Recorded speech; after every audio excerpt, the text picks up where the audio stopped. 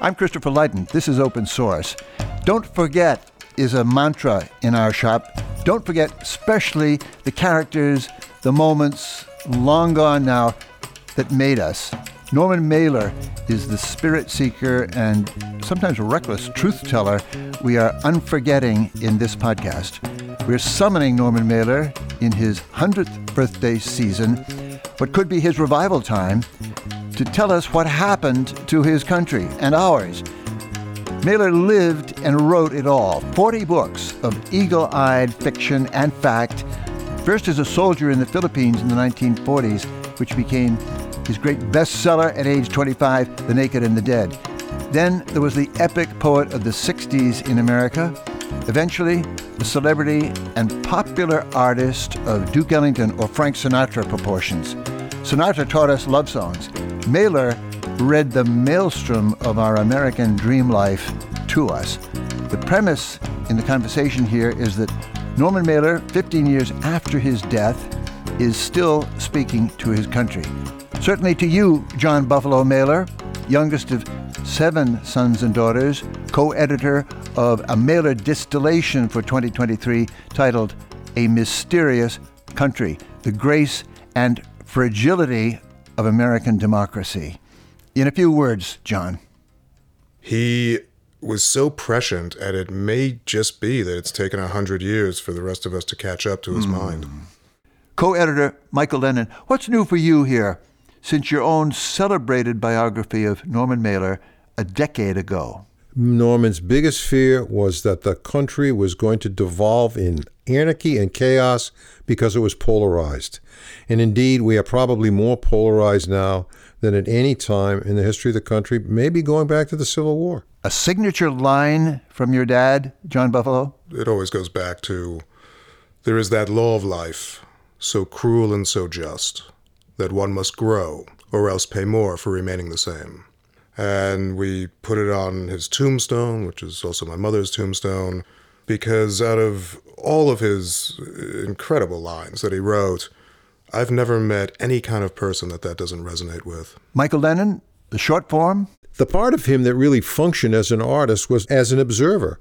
And observing American politics was something that I don't know of anybody. You'd have to go back to somebody like Mencken, who observed American politics, Henry Adams, as shrewdly as did Norman Mailer. My favorite Mailer, I got to say, is an essay he wrote for Esquire in 1960 called Superman at the Supermarket, his first venture into presidential politics. It included this. Since the First World War, Americans have been leading a double life, and our history has moved on 2 rivers, one visible, the other underground. There has been the history of politics, which is concrete, factual, practical, and unbelievably dull, if not for the consequences of the actions of some of these men. And there is a subterranean river of untapped, ferocious, lonely, and romantic desires. That concentration of ecstasy and violence, which is the dream life of the nation. Nobody writes like that anymore, but then I'm reminded, nobody wrote like that then either. And of course, JFK, nominated at that convention, was Mailer's fulcrum, so to speak, to the future. He writes this, yes, this candidate, for all his record, his good, sound, conventional, liberal record, has a patina of that other life, the second American life, the long electric night with the fires of neon leading down the highway to the murmur of jazz. Here was Mailer in his own voice, cheeky, competitive, quietly hilarious. He's reading from Armies of the Night, a breakthrough book about the mass protest at the Pentagon, October 67, against the war in Vietnam. In this scene, Mailer is having drinks with the poet Robert Lowell and his wife on the eve. You know, Norman, said Lowell in his fondest voice, Elizabeth and I really think you are the finest journalist in America. Well, Cal, said Mailer, using Lowell's nickname for the first time, there are days when I think of myself as being the best writer in America. I want to mention a different category, a different Mailer point that I treasure. And it's that when he speaks about almost anything, Vietnam, say, he speaks about spiritual dimensions. That's very rare in journalism, but also in serious intellectual life in this country. About Vietnam, he said it was a disaster, spiritually. The strategic blunder, the numbers of the dead, we know. But who else speaks about the spiritual price? Norman Mailer would be speaking today about the spiritual ache, I think, and dread and fear in almost any corner of American life you look at. He was a theologian with a novelist's eye, or maybe the opposite. He was a novelist with a theologian's eye. Part of the question I want to hear from you guys about is, what would he say is happening in America now? Well, what would he say about America now? Well, I think the first thing he would look at would be the whole question of relations between blacks and white. He believed that this was the most serious problem that was threatening the future of the republic. He said it many times, going back to the 1950s. He never stopped saying it. And now, after the Black Lives Matter movement, after our first black vice president, so many changes going on in the country as far as the relations between blacks and whites, the reparation movement, the 1619 Project, all of that stuff. This would all be music to his ears, that these things were happening, that there was real change. It wasn't slow. It wasn't grudging. There were real actions going on. Is it enough? No, but it's a good start, and I think he would be very pleased with that. John? Also, he would, almost like Cassandra, have been railing against technology and plastic all his life. And, now we live in a world where we get our information from echo chambers that only reinforce what we think we already know. We don't listen to the other side. We don't try to understand where the other side's coming from. It's offensive to even suggest that one could be in the center and have Republican and Democratic friends these days. So that is, anathema to a healthy democracy in every way. And he would say, I've been trying to tell you people this for decades. Look how bad it's gotten, and technology has amplified it and made it worse. Yeah, in the news these days, chatbots that can write, sooner or later they will be able to write war novels, I think. How many times since the invention of the atom bomb have the people who are putting out a new technology in the form of AI been terrified of what the repercussions are going to be around the world, and yet are doing it anyway, as if they must? The people I know who are on the cutting edge of this stuff are absolutely terrified of what they are currently unleashing into the world because they have no idea what it's going to do. Like gene editing. He did a lot of collaborations with a gentleman named Larry Schiller. He did the Executioner song, and he did Marilyn Monroe as well. And when he was pretty close to the end in the hospital, Norman was getting these great visions, and Larry came to visit him. Larry was there quite a bit, and Norman looks at Larry when he wakes up, and he says, "Larry, I had a dream. I'm God and you're the devil, and we've made a pact to fight technology." That's interesting. He believed in God and he believed in the devil. He did. Active powers in the world. On the technological point, he got to it in a funny note I have here. He was writing about Robert Kennedy, whom he supported for president in 1968, because Kennedy, he thought, had grown more in 10 years than any man in American political life. And he thought the country could grow with Robert Kennedy, and American life might be, therefore, more adventurous and more responsible, he wrote. That is a magical paradox, he said, but the candidacy of Robert F. Kennedy is not without that magic. And without magic, American life, he said, might yet prove to be nothing but a preparation for living in the endless automated corridors of a super technological society. Great quote. Mailer was adamant, among other things, about not being called a liberal. A lefty of sorts, a left conservative, he sometimes said, putting himself in a category with Pat Buchanan. But labels miss the point with Mailer. Dread, he said, was our 20th century condition.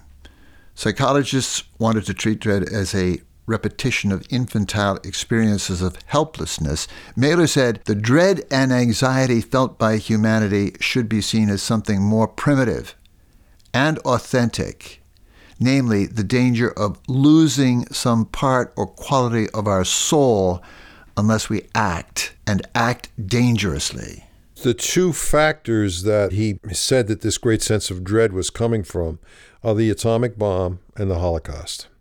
They brought on new levels of dread. I mean, dread was there before that, of course, the First World War, the horrors of that war, and so on, the Second World War. But specifically, those are the two things. He talks about this in The White Negro, his great essay. It's the opening of it, that no one really could get a good night's sleep anymore with the horrors of the Holocaust and the horrors of the atomic bomb. Those coming right on top of each other in human life really created a break from all the generations that lived before us and put us in a situation of great dread, which meant we had to take greater chances to overcome it. And we needed an adventurous president, somebody who was going to take on the problems instead of an incrementalist. He criticized Bill Clinton fiercely for being an incrementalist. Little of this, a little of that. That's his definition of a liberal. Let me be a little bit rude. Is it possible that Norman Mailer was 20th century American to the core? A writer named Lance Morrow thought so. He said that in his own ways, Norman Mailer embodied America's worst faults: self-indulgence, bullying, sense of entitlement, irrelevant belligerence, the obnoxious American self-importance that is a corrupted Emersonianism, Emerson without the sweetness, the calm, the brains. I think about this a great deal. For one thing, Norman Mailer was not a bully. He was an anti-bully. He might have had a night or two where he was less than right with a gentleman or not, but he was not a bully, and anyone who knew him knew he was one of the most generous guys you're ever going to meet. But he was often accused of being obsessed with violence, of glorifying violence in his writing and his life. And the truth of the matter is, he was obsessed with violence because this country was founded on violence, because there is violence inherent within us in the lack of our roots. We see it every week now. There's a mass shooting, at least one a week. And this notion that we can put our heads in the sand and pretend that we don't live in one of the most violent countries is crazy. We have to look at it. We have to explore the scary stuff. We have to understand, what is this violence within us? Where does it come from? How do we control it? Personally, he didn't like it at all. He said, there are times when it is necessary, that happens in your life, but he said, that's not something that I'm looking for. I don't embrace it. I don't get a big kick out of violence. First of all, in his presence, there was nothing of the bully about him. I met him first at the Senate hearings on Watergate, Sam Ervin's hearings, and he was there like a humble reporter. And we talked.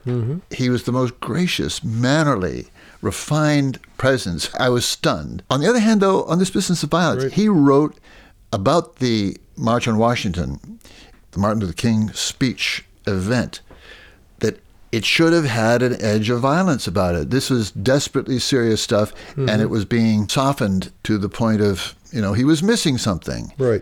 I agree with you. I take your point. He wanted it to be a little more edgy, a little stronger, a little more abrasive. That's what he wanted out there. He didn't want blood in the streets. I mean, John had a lot of arguments with him about what kind of protests should go on in the elections, in the last 2 or 3 elections before he died. And he would say, no, we don't want a lot of violence. He saw what happened in Chicago in 1968. He was there watching the whole thing, watching the police riot, and he abhorred it. It sickened him. It wasn't something that he thought was a good thing. But he thought that perhaps that the black movement under Martin Luther King when he gave that speech in 1963 was a little bit too toned down. All the black power brothers were not going to be allowed on there. Everybody had to be peace and harmony. He wanted to see more of the spirit of black life and black energies there, and he didn't really see it. They were a little too peaceful and calm. And I think that's the point he was trying to make. Yeah, I mean, also I would say, in accordance with his favorite line, that one must grow or pay more for remaining the same, I think that when he was younger, he was trying to prove his own courage. No one wants to get into a fight, but he would provoke. He would go out there and he would get into fights, I think, because he had to convince himself that he was tough enough, that he could walk the walk, not just write the right. Yeah, it's fascinating. At some points, he wrote that you're in a fight suddenly, you didn't expect it, but it's important to stick with it, even if you end up on the deck. If you lose, you've got to lose, and you've got to take it. Better to lose than to run. Right. Well, actually, going back to RFK, the night he was assassinated, Norman came up with the idea for Maidstone, his third experimental film, which he shot in '68, which is about a avant-garde film director named Norman T. Kingsley, who's making a semi-pornographic movie about a male whorehouse, and he plays the madam, where women come and get a man, and he's simultaneously running for president, and the secret network of spy departments get together and say, you know what, this Kingsley guy could actually win. I think our best bet is assassination. And he came up with this whole idea in a dream the night after RFK was assassinated, and so he purposefully created this chaotic film set where it was completely improvised. Half the people were trying to kill his character, half the people were trying to save him. He had 5 different camera crews going around an island in Long Island, and at the end of it, he had not been killed. They came close, there was a few attempts, but he hadn't been killed, and Rip Torn knew that there was no ending to this movie unless Kingsley was assassinated. So after they had finished shooting, there was a few film canisters left over, and so Pennebaker said, do you want to get some home movies, Norman? And exhausted after 5 days of the craziest movie set I can imagine, they're shooting home movies, and there's Rip Torn talking to a strange man. He takes out a hammer, and he charges, and he whacks Norman in the head with the hammer. And then he hits him again, and Norman realizes he's trying to kill me. And the two of them get into what is perhaps the most vicious fight in film, because it's real. It's not choreographed. Norman bites through Torn's ear. Blood's trickling from his head. My brothers and sisters are little kids screaming and crying. Beverly, his fourth wife, is there, whacking him in the head and pulling him apart. But that all goes to your point, though, of at a certain moment, violence comes upon you. And if you are courageous and able to take it on, then win or lose, you're in a better position than if you have to run. I've been reading a lot of Mailer and your marvelous biography, Michael. Thank you. And I keep thinking, was ever a mind busier for longer periods of time than Norman Mailer's? And a lot of it contradicting itself. Yes, yes. We talk about Mailer all the time, and the stories come out in there, and they're great stories, and they're usually him out on the public stage doing something. The Maidstone story, a terrific story, very characteristic, wonderful. But you've got to remember that most of Norman's life as a professional person, as a working person, was spent in a little room, which he went into every day. You don't write 40 books if you are. Mailer's accused of being an alcoholic. He's accused of beating up people in bars. He's accused of all of these things. And of course, I can't say they didn't happen. They did happen, but they were 5% of his life. Most of his life was spent as a working writer. Mailer is the consummate American writer. Hardworking writer. Hardworking. He knew he had to get out to get experience. And so periodically, when he finished a book, usually he, went out and had a good time and got into trouble and got into scrapes. And then he would go back to work again. If you look at the places he lived, he always had a place in New York City. Then he had a place somewhere else, New Hampshire, Vermont, Provincetown for many years, Bucks County. He would go to those retreats, Stockbridge, Mass., where he had a house as well. He shuffled back and forth between the city and the country, between being a writer and being an activist, back and forth all of his life. Different frame on the varieties of Norman Mailer. What do you make of key friendships in his life, or obsessions, or connections? Jean Malaquais, the French but Eastern European intellectual. Muhammad Ali, we barely mentioned him. Tolstoy, who was a god. Picasso, whom he greatly admired and he identified with. Hemingway, the local god, so to speak. Sex, God, Jewishness, Christianity. He wrote Jesus' own story, let's remember, in The Gospel According to the Son, and he took it very, very seriously. With friends like these, there's one other category, and that's his friends on the right. Henry Kissinger, William Buckley, Pat Buchanan. Clint Eastwood. Clint Eastwood. All very different relationships. I think he loved Buckley because he could handle Buckley. He wasn't afraid of Buckley at all. No, but they sparred pretty nicely. I mean, their letters back and forth are pretty funny. They sparred and they got together a lot socially. Norman went sailing with him. Norman went to dinner with him. He was very fond of Buckley's wife. They were really quite chummy there, but they knew they always were going to disagree on things. They sharpened each other's ideas, and I think that's where the real love was between them. They were perfect sparring partners, and if one of them could get one over on the other, there was no one they couldn't beat. The Kissinger thing is really interesting because he thought that Vietnam was the great destruction of his America, and Henry Kissinger was in the thick of it, obviously. They went to lunch at the Sans Souci. They seem to have spent most of the time figuring out whether Norman could quote Kissinger and how that would be verified. But then he tortured himself with thinking, am I a traitor to humanity for even knowing this guy? Well, he thought Kissinger had a great sense of wit. Kissinger was an urbane witster, a smart guy, knew his way around Washington. He was with everybody in Washington at the time. He loved this social interaction.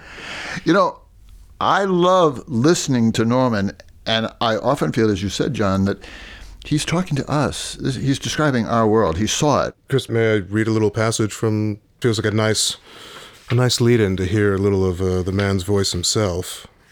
This is just a paragraph from his opening remarks, which is a combination of a piece he wrote in 1963 and a piece in 2000 and a piece in 2006. However, you can't really tell what he was writing when because it feels like today. We, so great a democracy, have demonstrated already that we have little real comprehension of democracy itself. We don't seem to understand that it has to be built from the ground up, from the inner midnight will of the people who live in that country. No external power can offer you democracy as a gift. If you are not willing to die for your own idea of democracy, then you are not going to have one. But democracy, however, is not an antibiotic to be injected into a polluted foreign body. It is not a magical serum. Rather, democracy is a grace. In its ideal state, it is noble. In practice, in countries that have lived through decades and centuries of strife and revolution and the slow elaboration of safeguards and traditions, democracy becomes a political condition which can often withstand the corruptions and excessive power-seeking of enough humans to remain viable as a good society. It is never routine, never automatic. Like each human being, democracy is always growing into more or less. Each generation must be alert to the dangers that threaten democracy as directly as each human being who wishes to be good must learn how to survive in the labyrinths of envy, greed, and the confusions of moral judgment. Democracy, by the nature of its moral assumptions, has to grow in moral depth or commence to deteriorate. So the constant danger that besets it is the downward pull of fascism. In all of us, there is not only a love of freedom, but a wretchedness of spirit that can look for its opposite, as identified with the notion of order and control from above.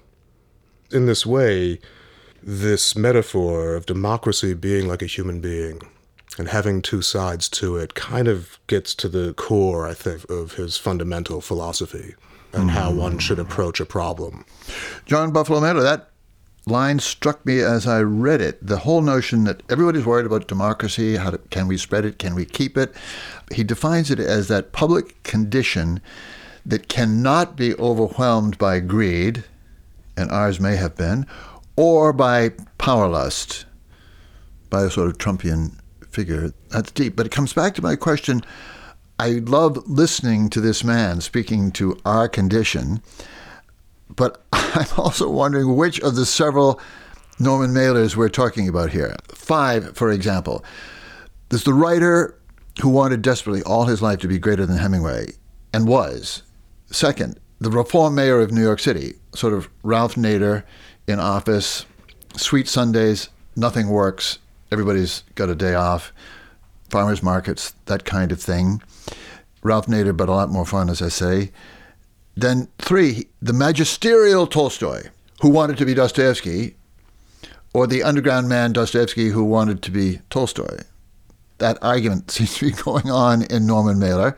4, there's the New York hipster of the 1950s who wrote, as you say, The White Negro, and had his steadiest, longest literary and personal friendship with James Baldwin. And 5, the real Casanova with Don Giovanni. Or perhaps 6, the very definition of narcissistic celebrity. A mix of all the goals. Who are we listening to? Well, you know, there was a movie made back in the 60s.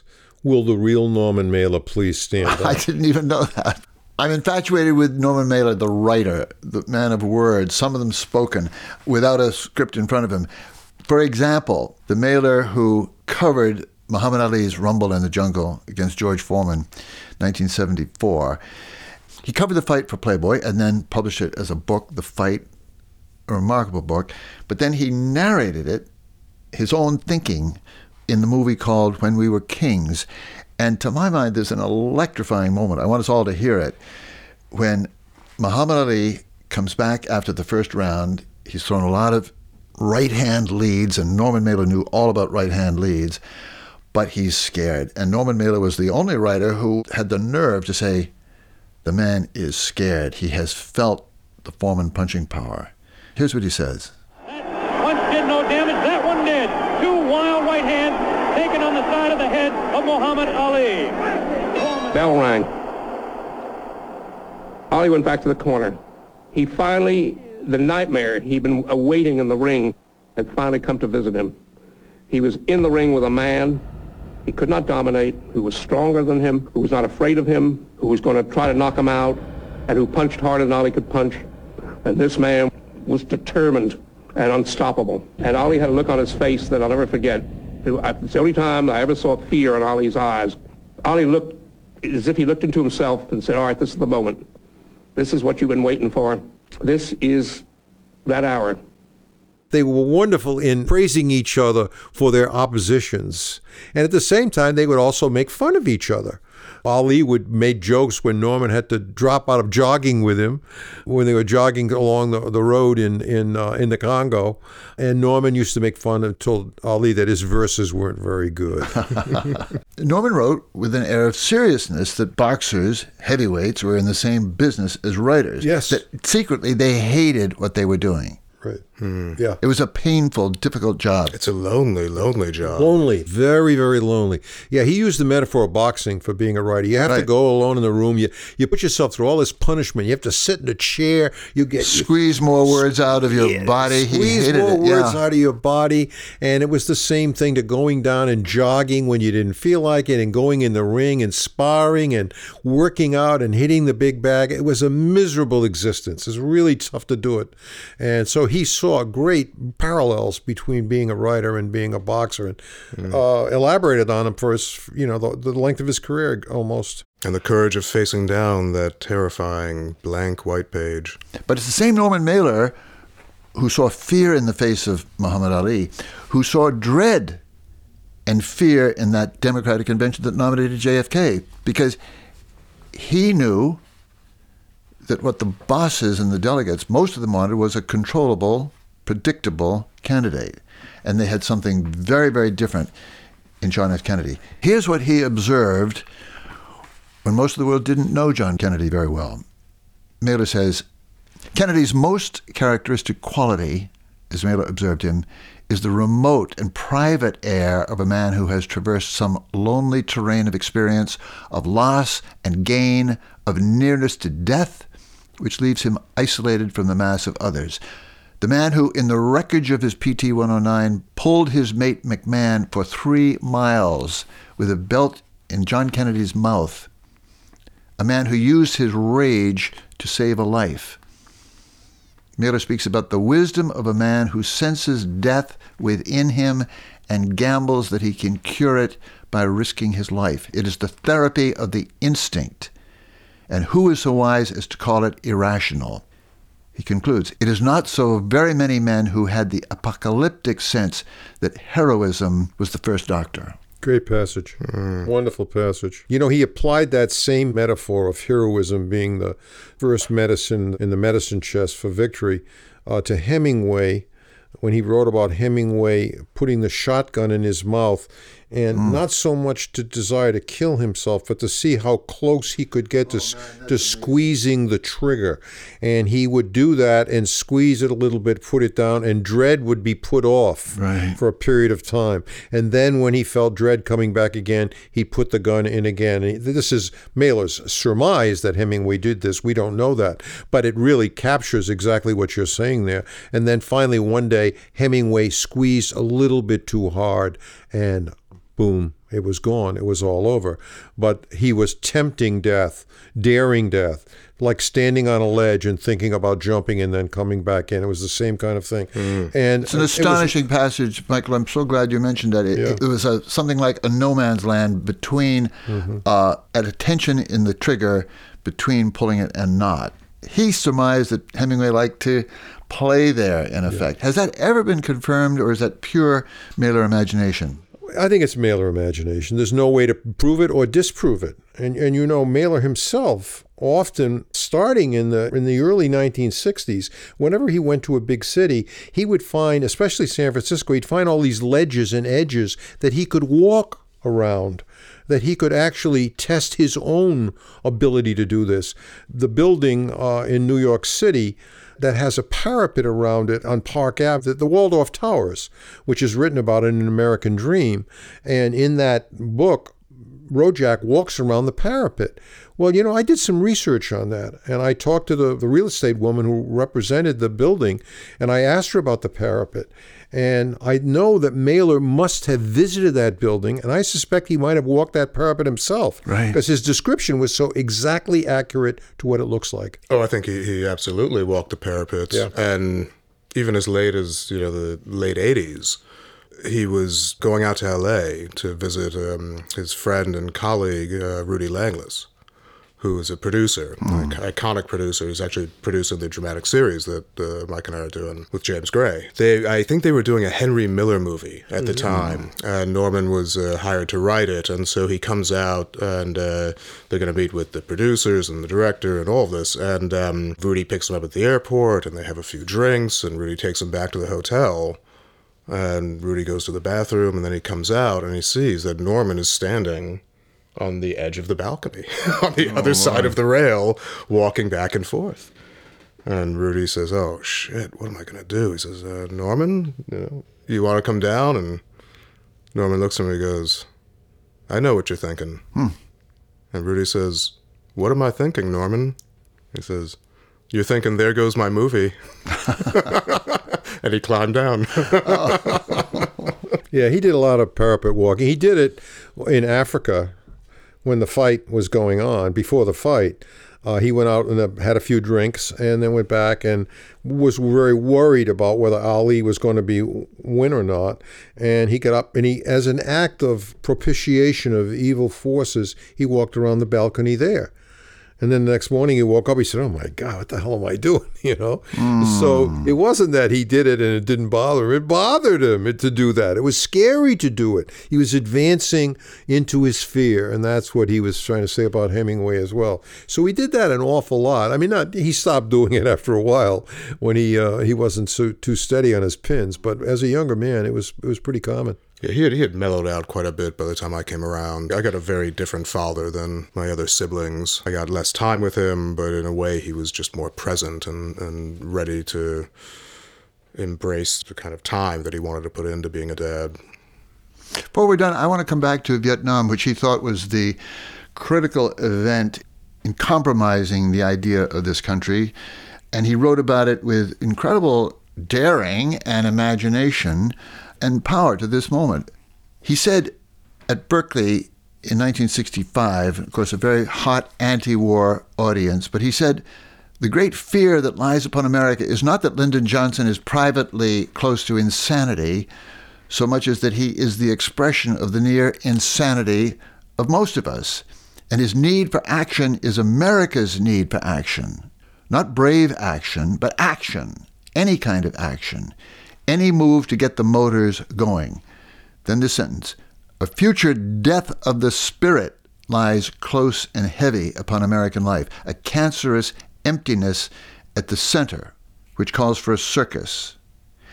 And then he made this amazing proposal. If we're going to have a war with the Viet Cong, says Norman Mailer, let it be a war of foot soldier against foot soldier.